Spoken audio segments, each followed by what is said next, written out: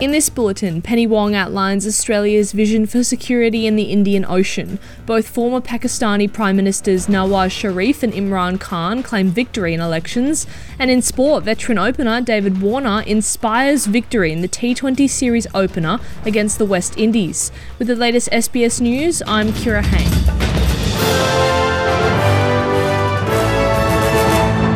Foreign Minister Penny Wong has used a speech at a two-day summit in Perth to describe Australia's vision for the Indian Ocean region.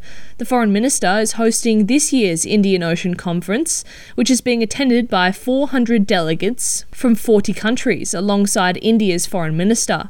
Senator Wong's ministry has focused extensively on the security in the Pacific Ocean and on Australia's relationship with China, but she has also urged China to be more open about military build-up around the Indian Ocean. She has used a speech at the conference to outline how tensions could easily flare up around the ocean. The risk of regional escalation remains real, and the terrible toll of these conflicts underlines the importance of countries like ours working together to maintain peace and stability in our region. Both former Pakistani Prime Ministers Nawaz Sharif and Imran Khan have declared victory in the country's elections, throwing the country into further political turmoil. Mr. Sharif's PMLN party won the most seats by a single party in Thursday's election, but supporters of the imprisoned Mr. Khan won the most seats overall, running as independents. Mr. Sharif says his party would talk to other groups to form a coalition government, while a spokesperson for Mr. Khan's PTI party, which was barred from the polls, has accused authorities of delaying the results. Marvin Weinbaum, the director of Afghanistan and Pakistan Studies at the Middle East Institute, says the results are likely to add to polarization in a country struggling to recover from an economic crisis. The feeling is that right now the country has entered a period of great instability, and what I'm suggesting that this election, which one would hope would resolve a lot of this, could very well be the basis for now a even deeper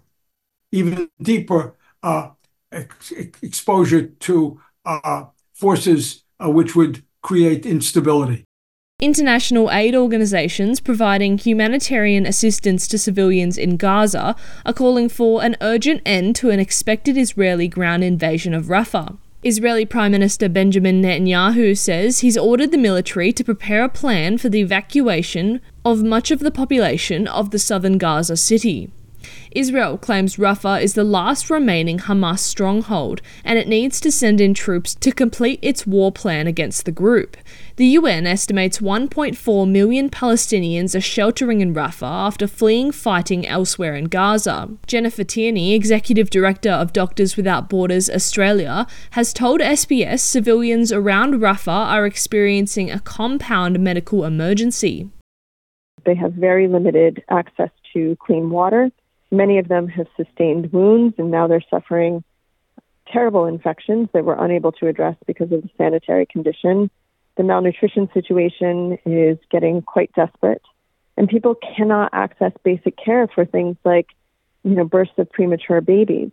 We're sending babies home who should be hospitalized, but the hospitals aren't safe. And to, create an even worse situation for Gazans is just unthinkable, truly unthinkable.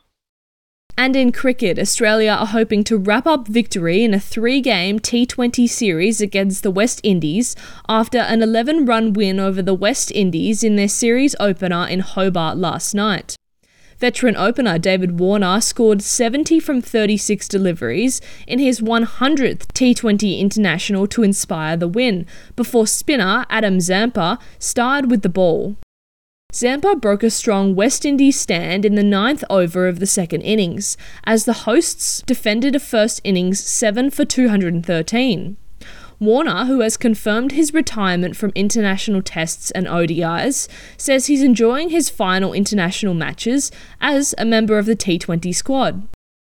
I feel refreshed, a lot of energy. The guys have told me to settle down a little bit, but I'm pumped. I said I wanted to play the 2020 World Cup and finish there, and look, I'm excited, and it's a good little journey that we've got going now through the next 6 months. I'm Kira Hain. This is SBS News. Bye.